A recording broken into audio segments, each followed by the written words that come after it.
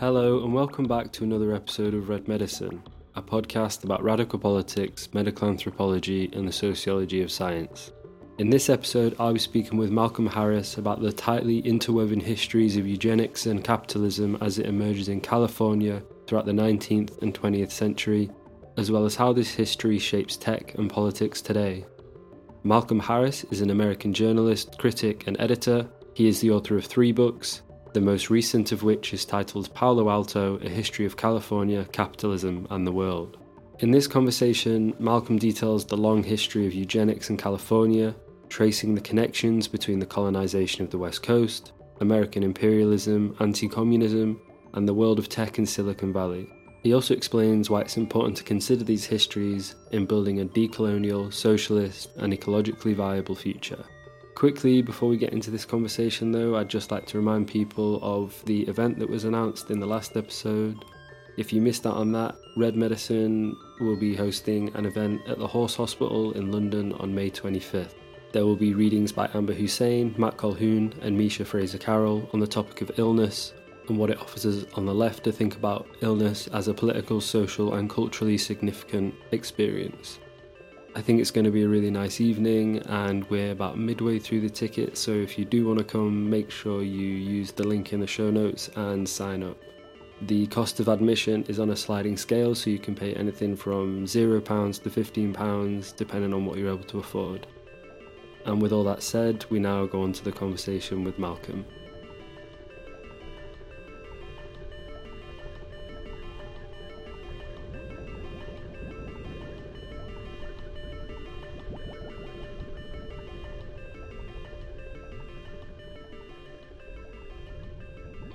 For this conversation, I think the best place to start would maybe be to ask you to introduce one of the main arguments of your book, which is that Palo Alto represents a central hub or a node in the American capitalist system, as opposed to maybe some places on the East Coast that people might think hold that position. What is it about Palo Alto that you're trying to argue in terms of its central role in American capitalism? Just as a kind of brief introduction, I know you can't answer that question in totality. I'm going to make it much harder for myself by saying world capitalism, not even just American capitalism, right? So I got to do it even more difficult. But it's good. It's good to start there, I think, because there's a lot of debate about where and when capitalism starts. Yeah. Whether it's in England or India or the Mediterranean and what century. And there's a lot of debate about when you can mark the beginning of the capitalist mode of production. But the globalization of the capitalist mode of production happens pretty clearly in the 19th century, mid-19th century, with the incorporation of California and then the Pacific Rim into the capitalist system that completes this Pacific hinge and establishes for the first time a true global mode of production. And at this point, California, as far as the capitalist world is concerned, is the farthest corner of the earth, that no one's been able to colonize it very effectively. It's technically under the control of Spain and then Mexico, but even their colonization is very thin, mostly coastal. And the Russians look at it, the British look at it, the Chinese look at it. Lots of people are looking at this territory, but no one's able to colonize it and bring it into a colonial system effectively until the gold strike in the second half of the 19th century, when Anglo-American capitalism really descends on California like a meteor. And Leland Stanford, who is the founder of Palo Alto, is the sort of face of big capital in the West, which means he's like semi-petty capital that elevates himself through puffery into big capital in the West. This is one of the ways that California really looks like just another 19th century overseas colony at the time, is that it has this sort of local bourgeoisie that is puffing itself up into a national bourgeoisie, but are just like some random shopkeeper dudes. And that's really who Leland Stanford is, until he and some friends bet on this railroad path and the Civil War breaks out, and the Republican Party ends up being more important than it used to be, and they end up really important. So standing for capital in the West, Leland Stanford is exposed to the class tensions of the 1870s, where workers are showing up outside of his San Francisco mansion to yell at him because of the decrease in wages that have been incurred because of his policies. And it's at that point that he takes his family and he moves to the suburbs, but there are no suburbs at this point in the 1870s. So he has to invent a suburb to move his family to. And that suburb that he invents as a sort of outlet for this class tension is Palo Alto. And so that's where Palo Alto starts and her story starts. And from this beginning, it's a capitalist place, right? And it's a technologically advanced capitalist place. And you can follow that line all the way through. Yeah, and you use a kind of decolonial lens. Well, you open the book with it, and then you also close the book with it, and it's something that you kind of use a lot as an analytical tool throughout. Could you talk a little bit more about the process of colonization that brings Palo Alto into the world with regard to the kind of expropriation of land from the Ohlone people? Yeah, so the colonization of California by the Anglo-Americans, they like to blame the Spanish.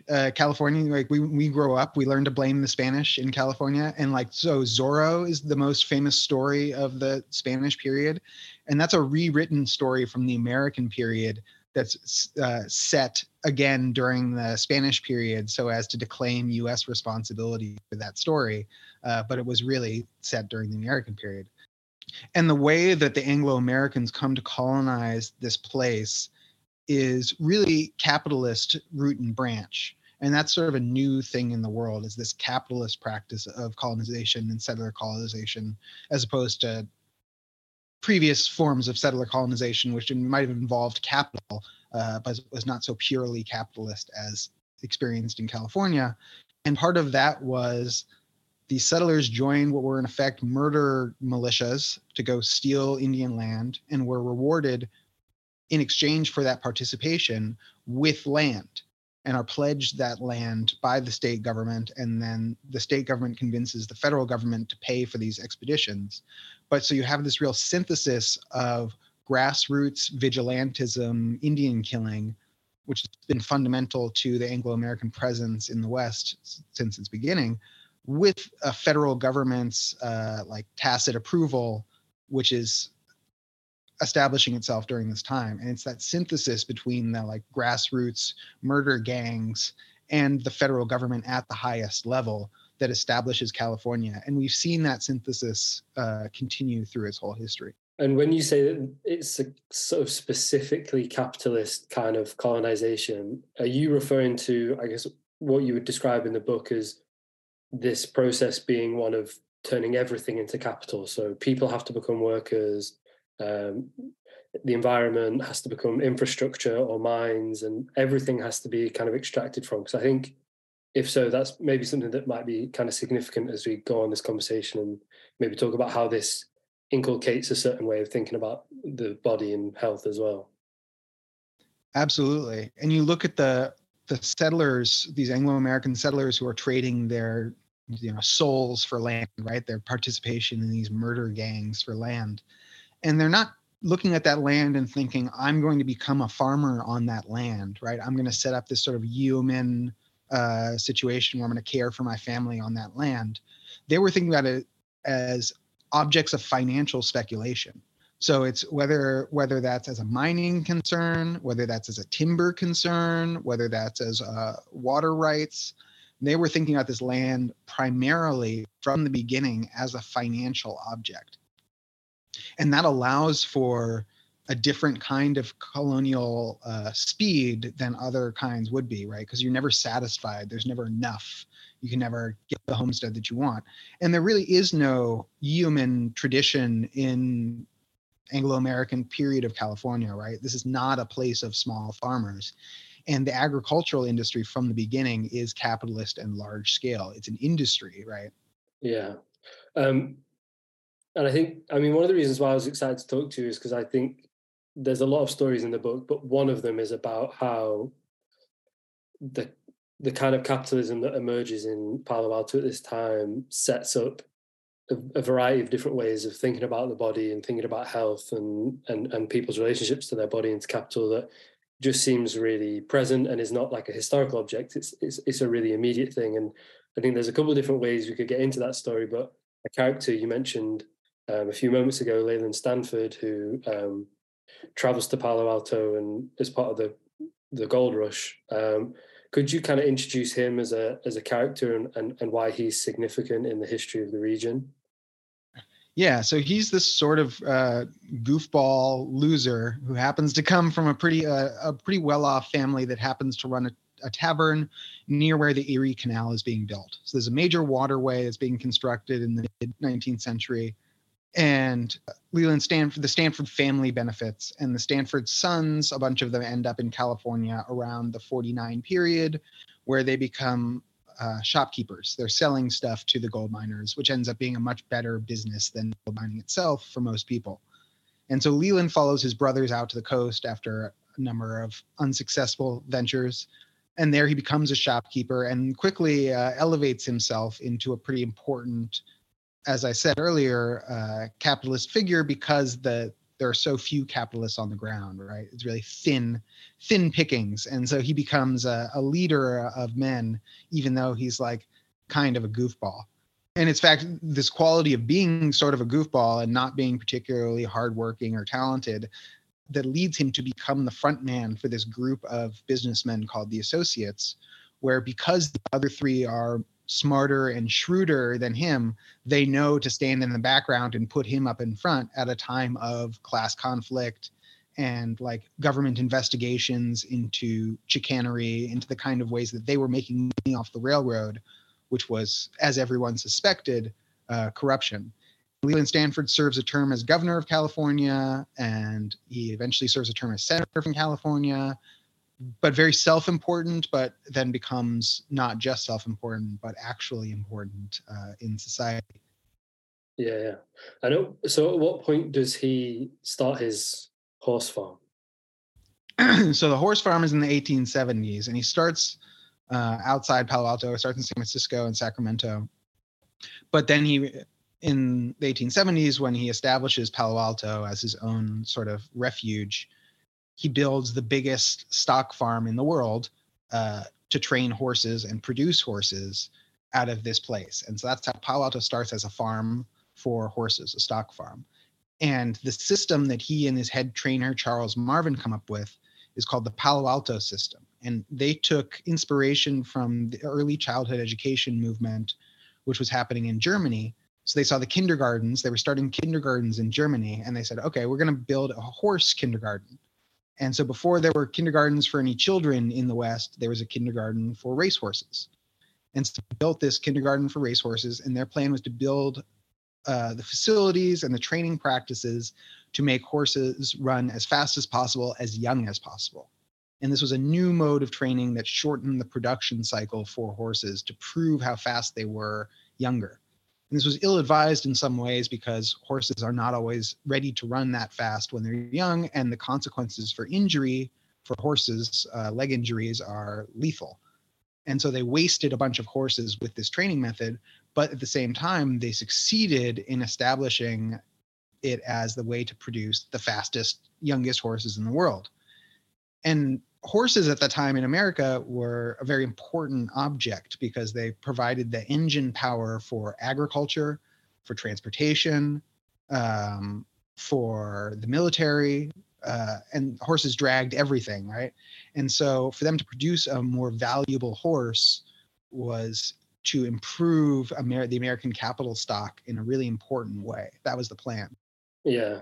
And I was really struck when I was reading this bit of the book about your description of Leland Stanford's description of the horses as productive biological machines that he could analyze for their output according to simple metrics. Because I feel like that's such a kind of unsettling parallel with I guess kind of how it can feel just as a human person in various systems of capital that kind of develop out of what happens in Palo Alto. Could you talk about the kind of, I guess, the sort of field of knowledge that they produce by doing this? I mean, what are where the focus on the kind of metrics and the measurements and competition, like what kind of philosophy emerges out of the horse farm? Yeah, so these are eugenic ideas, right? This is early horse breeders are at the really early vanguard of genetics, even if they're working with a lot of folk wisdom, but they have an understanding of genetic inheritance. And one of the people that, when Leland Stanford is establishing Leland Stanford Junior University after the death of his son, so we're already talking about inheritance, right? One of the first people that he recruits is the first president of the university, David Starr Jordan, out of Indiana University, which is a very eugenic school. And David Starr Jordan really sets the path of the university, in part maybe by killing Jane Lathrop Stanford. There's a lot of circumstantial evidence that I discuss in the book that he kills Jane Lathrop Stanford to take over the university. But regardless of his culpability on that crime, he really does establish the school as a center for eugenics, not just on the West Coast, not just in America, but in the world. And David Starr Jordan is a world-class advocate of eugenics. And he recruits, especially from Indiana, a bunch of fellow eugenic thinkers, including Vernon Kellogg, who's a really important one, and Lewis Terman, who's going to be crucial in setting the direction of Stanford. And he's the one who's going to adapt the IQ test for use on everyone as the Stanford-Binet IQ test, which happens at Stanford University, obviously, and is a direct outcome of this sort of eugenic thinking scholarship. So just to kind of go over it slightly and just kind of drill down into it, what do capitalists get from this kind of system, a eugenic system of training and measurement and treating either animals or workers in this way? Like what is the problem that this provides a solution to? Yeah, I think that's a great way to phrase the question, because it really was a problem that they were trying to answer, and specifically around World War I. And for Lewis Terman, I think it's interesting that this becomes a personal problem. So for David Starr Jordan, he's really anti-war. This guy's so racist that he's anti-imperialism, anti-war, because like the fine Anglo-Saxon young men who we need to breed future generations are just as likely to get shot as anybody else. That like gunpowder changes the practice of war. And he has this phrase, he says, now a clown can shoot down the hero. So no longer do we have eugenic war where you've got, your hero on horseback who proves that he's heroic by surviving the battle and killing other people. Now you've got a situation where any old guy can point a gun and shoot and kill your hero and destroy your genetic future. And so for him, this is a question of eugenics, of that war is dysgenic. And so he becomes very involved in the peace movement. And Vernon Kellogg, who's another one of these eugenicists at Stanford, during World War I becomes a liaison to the German High Command. And he's an evolutionist. It teaches this subject that he and David Starr Jordan invent called bionomics, which is basically like evolutionary psychology mixed with eugenics in the early 20th century. Mm. And he goes there and talks to all these Germans who are thinking through some of the same ideas. And he comes back and is like, holy shit, these guys are really scary. Like, we thought that these ideas, we can grow eugenically as a society by peaceful means, but these Germans are convinced that that means war and that they need to kill everyone to prove that they're genetically superior. And so we need to get ready for war with Germany, right, because they understand this stuff differently than we do. Yeah. And so when the U.S. enters World War I, Lewis Terman, created this IQ test, his son Frederick Terman, who scores as a genius on his IQ test that he's doing, turns 18 at the exact same time that the draft age gets lowered to 18. And so he has this real personal idea that like our best IQs, including my literal son, my genetic material, is going to get wasted in the trenches of Europe, where, no amount of talent or skill can show itself to be valuable. Everyone gets shot, doesn't matter. And so what he does is he institutes the first mass IQ testing on recruits to the war and separates them into 5 groupings based on their IQ score, with the idea that people in the top grouping would be held back from combat, that their genes would be protected from the front. And that includes his son, Frederick, who spends the war at Stanford and then goes on in World War II with his electronics research and work in the Rad Lab in Cambridge, plays a very important role in winning World War II. So this prophecy comes true. And so already in the early 20th century, you have this idea of IQ and genes as not just a value to the society, but a military asset of America, a national military asset that needed to be enhanced in order to protect the American place in the world. Mm. And I'm trying to think how to phrase this in the right way, but do you think the emergence of eugenicist thought in a way comes as a justification for the colonization that they've already done, in a way? I mean, because it's rationalizing a whole like taxonomy of or hierarchy of racial difference and white supremacy. And I was just struck then by you talking about that them going to Germany and kind of being slightly shocked at their violent kind of intentions with eugenic thought. Did they not feel that way about their own sort of legacy of colonization? Did they not associate their eugenic sort of field of study with that project of colonization at the time? Well, Americans have long denied their own role as colonizers, right? So we think of, and it was easy when I was looking back at this history to see California itself as an overseas colony for the United States at the beginning of the second half of the 19th century, but they didn't think about it that way, right? And they thought about North America as manifest destiny, right? Manifestly, as in manifest as in obvious, right? Obviously already belonging to us.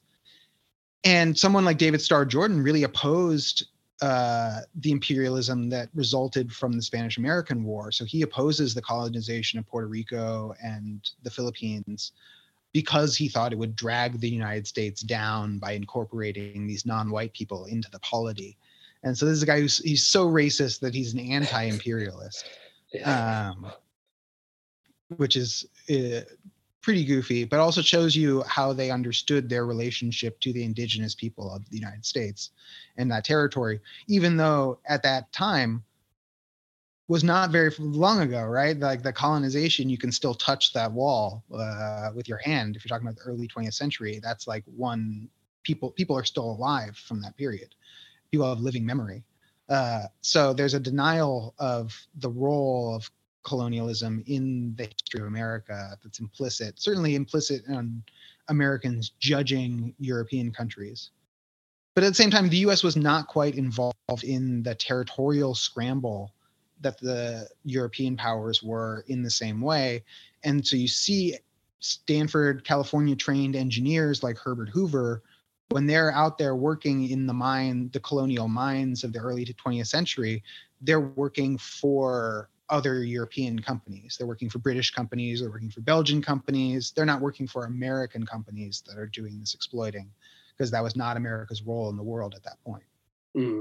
Yeah, and perhaps as well, I mean, it might be worth here as well, just taking a moment to talk about the way in which Leland Stanford opens Stanford University. You're already talking about some of the key figures in the early period there and how it becomes this hotbed of eugenic thought and sort of intellectual work more generally. At what point is Stanford founded, and kind of what are the circumstances of its founding? So Stanford is founded and then refounded at the end of the 19th century, early of the 20th century. I mean, first you have the Stanford Stock Farm, which becomes, after the death of Leland Stanford Jr., their child, Stanford University. And the early plan for Stanford University was like a trade school that was attached to the biggest museum in the world. And they really did build the biggest museum in the world in Palo Alto. And this was Jane Lathrop Stanford's plan for the area. And this was a memorial museum to her son. And it was like the Metropolitan Museum of Art on the West Coast was the idea. That was the original plan. Jane Lathrop Stanford is murdered in the early 20th century, and the 1906 earthquake destroys the museum. And the historians sort of talk about the 1906 earthquake as almost a divine judgment on the founding Stanford's plans for the university and an approval of the David Starr Jordan plan for the university, which is really the school that Stanford becomes is David Starr Jordan's plan, with it at the cutting edge of technology and the production of top engineers and struggling for prominence of the university in these areas and ways, which was not the original plan for the Stanfords. But that speaks to how these questions are being driven by impersonal forces, I think, more than just the personal intentions of any one figure, because those personal intentions were very different, and yet we get this very impersonal Stanford. Yeah, and it becomes this kind of, so many of the key figures are committed eugenicists, and it becomes, I can't remember, I've got the quote somewhere in my notes, but yeah, Stanford itself was a self-consciously eugenicist project. I mean, could you talk a bit about, like, this is, I think maybe now it's easy to imagine it as a slightly fringe science, but there were figures at Stanford who thought it should be the foundation of all science and medical knowledge, and it was like, well, maybe a frontier of, like, the frontier of kind of scientific knowledge at that point. Could you talk a bit about how central it was, not just to some key figures, but just the whole project of the university? Yeah, this bionomics, which is this subject that David Starr Jordan and some of his fellow professors construct, is really the fundamental ideology of Palo Alto, which holds this idea of natural hierarchy, and how competition and evolution explain everything, every kind of interaction. And we hear this exact same attitude again from evolutionary psychology types who are pretty prominent in the Bay Area now. And that ideology also changes names all the time, but I think still has these fundamental precepts. And I think some of those folks could learn a lot about their own beliefs by reading this book, because I don't think they know their own history very well about bionomics and the role that eugenics is playing at this school. But from the beginning, it was, like I said, a self-consciously eugenic program, which means that they were asking applicants, how tall are you, into the 80s. And it wasn't because they wanted a student body with lots of different heights. That's because they wanted tall people, because they associated height with genetic fitness, which, as any scientist will tell you, is incorrect. Very tall, extremely tall people have all sorts of health problems, but that's not how they understood it. This was a real pseudo-scientific understanding. And if you go through, like, the Stanford Daily archives, I found articles from 1930 and then again in 1950 talking about, we don't have enough huge beds because we recruited, at a time when the average American man was 5'8", they were recruiting too many men over 6 feet tall, and they needed more 7-foot beds. And that was intentional. And it still is if you walk around Stanford. I don't think they ask heights anymore. But I've been hearing, as I've been talking about this, from Stanford students who are like, yeah, it's still like that. You find all these, like, 6 foot, especially women now walking around with women's sports playing a more prominent role. That it's just like a disproportionate number of just extremely tall people. And you find the same thing as you go through the history of Silicon Valley, that a number of important figures tend to be, for no reason that is easily explicable, very, very tall. And it's because that fits into this larger eugenic plan. It's not a coincidence. Yeah. And it's good to hear you talking about more kind of contemporary examples there, because I guess one of the things I'd like to draw out in this conversation is this isn't a philosophy or a field of knowledge that just kind of dies off. It continues to shape the development of Palo Alto, American capitalism, and via imperialism, global capitalism throughout the 20th and 21st century. And at the risk of asking you to kind of summarize huge swathes of history, I mean, where do you see that genealogy from that period? Kind of how does it continue and shape the trajectory of both Stanford and American capitalism sort of throughout the 20th century? If that's not too much of a big question. No. When I first started this project, I thought I was going to have to do a lot of more like symbolic connecting between the periods. This looks like that, or that seems like this, or they were, operating under the same historical conditions as that, or whatever. But then if you look at someone like William Shockley Jr., William Shockley Sr. is a mining engineer and a professor at Stanford of mining engineering, comes out of this earlier period. His mother studies mining engineering at Stanford University, meets his father as a mining engineer. It's their friendship with the Hoovers that gets him a job, Bill Shockley Sr., at Stanford University, where Bill Shockley Jr. is grown up. When he's a child, he is subjected to the genius tests of Lewis Terman that are part of this eugenic campaign and search from California, the turning of children and children's aptitudes into a state and national asset through this sort of IQ testing.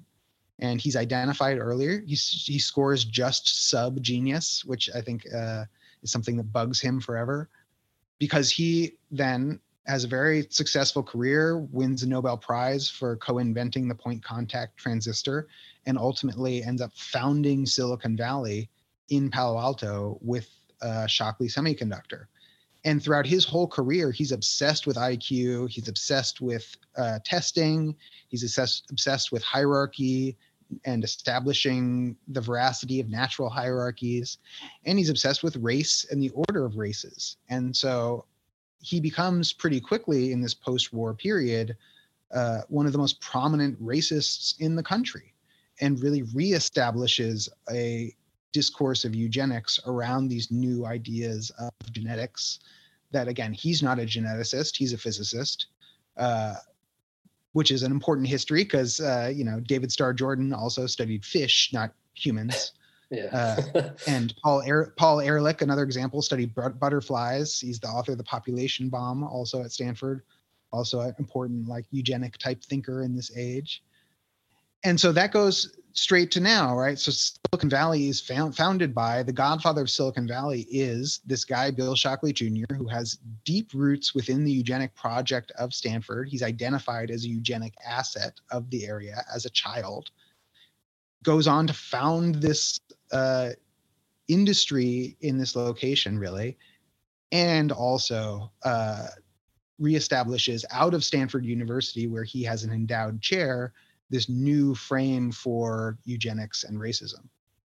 So directly connected, right? Not metaphorically connected, not symbolically connected, but directly Bill Shockley Sr., Bill Shockley Jr., right? Yeah. And I'm also there thinking about, maybe it's also important for me to ask you about one of the core reasons why Palo Alto and Stanford kind of explode in terms of the amount of money that's just going through that region is because I think you dub it the kind of academic military industrial complex. In other words, it becomes a central cog in the machine of American imperialism and anti-communism around the world, which, I mean, essentially, if we tie it back into eugenics, and maybe we could think about it as a rejection of racial hierarchies and also a rejection of certain subjects around the world being simply seen as human capital and actually fighting and struggling for autonomy. Could you just sketch out for people why Stanford ended up being and Palo Alto ended up being so closely interwoven with American imperialism and militarism and anti-communism? So the threat of the post-war era is the threat of equality. And this is really the threat of the 20th century outside of Nazism, and maybe that Nazism is a reaction to, is the threat of equality of all peoples. And this is a common idea at the time, certainly post-Bolshevik Revolution, that soon equality is on the march anti-colonial uprisings are happening. Liberal ideas have penetrated the world along with the world system of capitalism, and that there's no way to stop this slide down the hill of equality towards the full equality of all people. And this is a very common idea in the 40s, right? Certainly. And even capitalists assume that this will be the case. You know, John Maynard Keynes assumes that by the 2020s, the economic problem will be solved, et cetera. And this tendency towards equality poses a real threat to the beneficiaries of inequality. And a lot of the beneficiaries of inequality live in America at this point in history, in this post-war period. And so Palo Alto is tasked with protecting that position of inequality in the world at a time where that seems very difficult and perhaps impossible, right? How do you avert the march of world history, which seems at that point pretty univocal, right? Pretty clear that it's tending toward equality. When a lot of people think about what is the signature product of Palo Alto and Silicon Valley in this post-war period, maybe they think the Silicon chip, maybe they think the moon mission, maybe they think early personal computers, the mainframes, the internet, the beginning of Silicon Valley, right? But when I've researched this history, I really came away from it thinking that the nuclear missile is the obvious product of Palo Alto in this period, because the whole first generation of silicon chips that come out of Fairchild Semiconductor, which is the product of Shockley Semiconductor, fails immediately because William Shockley Jr. is the worst manager in the world. No one can stand to work for him. They all quit before they even build one silicon transistor. But the company that he sets up ends up being very successful under this name of Fairchild. But the whole first generation of chips that they make are subcontracted to IBM for use in subcontracting to produce the Minuteman I nuclear missile. And the nuclear missile is this cocked gun pointed to the world's head that says, if anything happens to America, everyone dies. And that was what the whole economy was based on. It's producing these things. And you think, these missiles are big metal objects that maybe are made in Southern California somewhere. But if you look at their composition by value, so much of it is the electronics inside the missile and those chips that are making those up, and the testing instruments that are used to create the electronics that go into the missile. And those were all coming out of Palo Alto. So the nuclear missile is really a product of Palo Alto as much as it is anywhere else. And that, more than anything else, is what allows America to secure its place in the world. Yeah. And so I guess what you're describing there is a relationship between the US military, the free market, and like knowledge production that kind of shapes now, huge swathes of the technology that mediates our relationships and our relationships to each other and our relationships to work and all these things. Do you see where can we see the continuation of that kind of war logic and the eugenicist logic in the more recent associations people will have with Silicon Valley, aka the kind of tech boom and the computer age? How do those forces contribute to something like that happening in Palo Alto as opposed to somewhere else? So one good example, you look at Hewlett and Packard, which I've been talking about as the signature American company, or signature Silicon Valley company that bridges the radio age, the post-war age, and the pre-war age and the post-war age, and the silicon age. So they start with vacuum tube transistors or triodes and move into the silicon age after the war.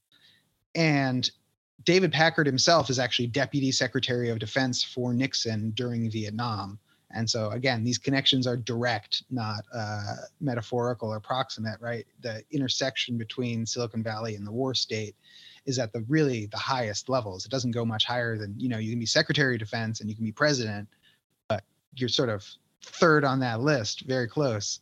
And he was in charge of procurement for the DoD and establishing so many of these relationships during the Vietnam War era. And so many of these microchips are silicon chips are in bombs that are being dropped on Southeast Asia, which is an economic strategy in addition to a geopolitical strategy for the United States.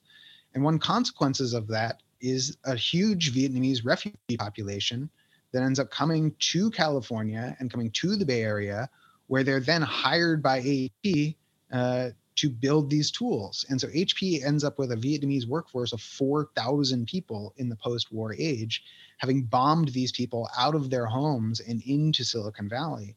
And so it becomes this circuit with Asia where we're exporting bombs and importing workers. And that model gets America through the Cold War. America wins the Cold War in no small part thanks to these circuits, which are established, in a number of countries, then also with counterinsurgency operations that are established using signals technology that is also coming out of the Bay Area, also coming from Hewlett and Packard. And so you see David Packard in the next period saying, we want permission to sell our signals intercept technologies to dictatorships around the world. And that computers can be used for lots of things, and we can't be blamed for what they're used for. But ultimately, what they are used for in a bunch of countries is securing capitalist interests against the interests of the people who lived there. And I guess you've also got these figures now that are sort of explicitly eugenic, like kind of Peter Thiel might be a good example. I mean, and he also represents that relationship between the state and kind of military production. Like, could you talk about him as a character, and then maybe, I'm kind of eyeing the time because I don't want to kind of run over, but maybe we could use him as a kind of illustration of where that arc ends up from kind of eugenicist Stanford to where we are now, and why it's not a coincidence that they hold so many of the same views about human life and productivity. Yeah, Thiel's a great example, and you can also look to Thiel's history. Who is his father? Klaus Thiel is a mining engineer in southern Africa, at a uranium mine where they're trying to accumulate enough uranium to protect the South African apartheid regime. And so again, it's this march of equality, the anti-colonial movement that is a threat to these people all around the world. And so Peter Thiel is pulled into the world of Silicon Valley before he ever moves to California, because the whole world is caught up in these relations. But yeah, he absolutely is an inheritor of this kind of thought, which is inherited at Stanford. And he was obviously there in the 90s, becomes a real strong right-wing conservative at Stanford in the 90s, eventually ascends to the board of overseers at the Hoover Institution, which is again, self-consciously anti-Marxist think tank citadel located not just in Palo Alto, but it is a giant tower that towers over all of Palo Alto, is this Hoover Institution. And David Packard was a member of the board of overseers, as was Peter Thiel. And so institutions like that have maintained this through line.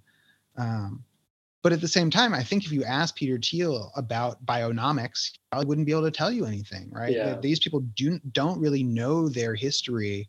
They might know who David Starr Jordan is in a general sense because they went to Stanford, but they don't know themselves as part of this history, which is too bad in some ways. I'm not sure it wouldn't dispel the cause, right? I think they might be bad readers of this book insofar as they would say bionomics, I believe in that. Yeah. That's smart. That is true. We do have to protect America and white people into the future. But they could also learn a lot. Yeah, and so if they wouldn't necessarily recognize each other in the way that you're talking about, could you maybe explain what is their shared fantasy? What is the continued political project that they share with regards to, I suppose, going back to this image of the horse, as workers, as just biological machines, what is their fantasy about what people are that they operate in the huge amounts of agency they have in kind of shaping our world? Yeah, they really believe in the truth of natural hierarchy. And they have constantly sought ways to prove that the truth of natural hierarchy and demonstrate proof of natural hierarchy and find technologies that would allow them to maintain the fiction of natural hierarchies. And that's why Silicon Valley becomes so preoccupied with especially powerful things and with the idea of human enhancement. And that's where computers really get their start, is at this idea of human augmentation, and that like smarter people could be made more powerful, and the idea, the dream of creating humans who are more powerful than other humans and thereby improving humanity. And absolutely, you still see people who are obsessed with these ideas, and I think they've become more public about sharing their obsession with these ideas more recently, even since I wrote this book in 2019, 2020. People are sort of masked off about the kind of things they believe in these pseudo eugenic cosmologies, because they really do hold them. Then how do you see the challenge for the left? Like, because I guess we're like on their terrain in many ways now, and we can't really get out of it we can't really get out of it immediately, so we have to kind of fight on this terrain. I mean, how do you think that the work in this book and the kind of understanding of Palo Alto's intellectual political history, how do you think it kind of provides people with tools to kind of think about, how we actually can be successful as a popular movement on this terrain? Yeah, I think there's some good answers in here, I hope. One is that capital is intrinsically reliant on labor, and that relationship is always unstable. And so there's always a fantasy for capital, especially techno capital, that they can get to some unfraught relationship with labor. Even the full automation of labor would be an example of that, right? That they can come to some, maybe it's a high enough level of social surplus, maybe it's enough automation, maybe it's a universal ownership society, whatever. They have a fantasy that the intrinsic tension between capital and labor can be solved. But what this history shows is it's constant, and that you can't have this area be a capital for capital without it also being a capital for labor struggle and a conflict between those two. And so whenever you've got ascendant capital, you've also got labor struggle. And so at every moment of Palo Alto history, even though you think of it as a place correctly, we think of it as a place dominated by capital, there's always labor struggle throughout that whole history, even going back to the 19th century. So that's really important to remember, that they can't win. They can never win, ever win. The only way they can win is by fully destroying the world, because otherwise there's always the possibility for struggle and reversal. Yeah. And a second thing, I think we can take pretty specific examples from the New Left and the New Left experience. And I think we write off that history too often, and we write false versions of that history. But seeing the California left within the frame of the anti-colonial struggle of the 20th century, which is how they saw themselves and is how the state saw them, opens up our understanding of that period. And we can really, instead of the caricatures that we have of, hippies in the 70s, 60s, that invented the internet and neoliberalism or whatever you might see in a movie, we have a vision of what struggle looks like, and what people who work their way through different strategies and tactics of struggle and come to learn about the system that they're up against. And they put a lot of work in there doing that. And I think there are a bunch of stuff we can learn from their conclusions. And you also, in the book, with a very explicit call for land back in Stanford as well. Yeah, the Muwekma Ohlone are a politically constituted group of over 600 people. They have ancestral title to the land. Stanford recognizes their ancestral title to the land. In fact, if you Google Stanford University land acknowledgement, which I encourage people to do, you'll find not only the Stanford land acknowledgement, which acknowledges the Muwekma ancestral relation to the territory, as well as the current Muwekma political leadership, they acknowledge that land acknowledgement itself is insufficient. And they've got a link where it says, here's where we're talking about land back, and we should think about land back, not just acknowledgement. Yeah. And Stanford has a lot of land. They've maintained 8,000 acres of this very valuable land unsold since the 19th century. And that land belongs to somebody else. It belongs to people who are living and working and struggling to live in their ancestral territory. Yeah. And I think this is pretty low-hanging fruit in terms of reform within the system that we can possibly imagine for Stanford to look at their situation and say, okay, here's how we can provide leadership to the world now, not by creating the new artificial intelligence technology or whatever, but by recognizing we as an institution that's related to settler, colonial, capitalist practices that exhaust the soil and the worker, we can turn over some of this territory. Yeah, which is like another kind of futurist project in a way. It's just a different driver, I suppose. But... Absolutely. Yeah, people sometimes think about that as looking back or restoration or payback for past injustice. And obviously it's informed by the past, but it's absolutely a futuristic project. It's a future-looking project. And in fact, it's the only futuristic project to me, because if you don't put land, you don't get land into the hands of people who are capable of caring for it responsibly, then there is no future to care for.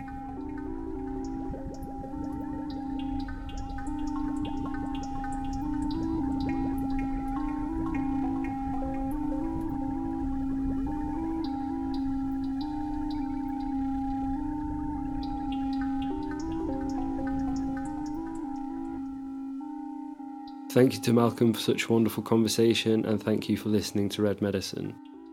If you'd like to support the podcast, you can do so by sharing this episode, giving the podcast a 5-star review, or going over to the website and signing up for a £1 a month donation that will go towards covering the costs of running the podcast. Thanks again.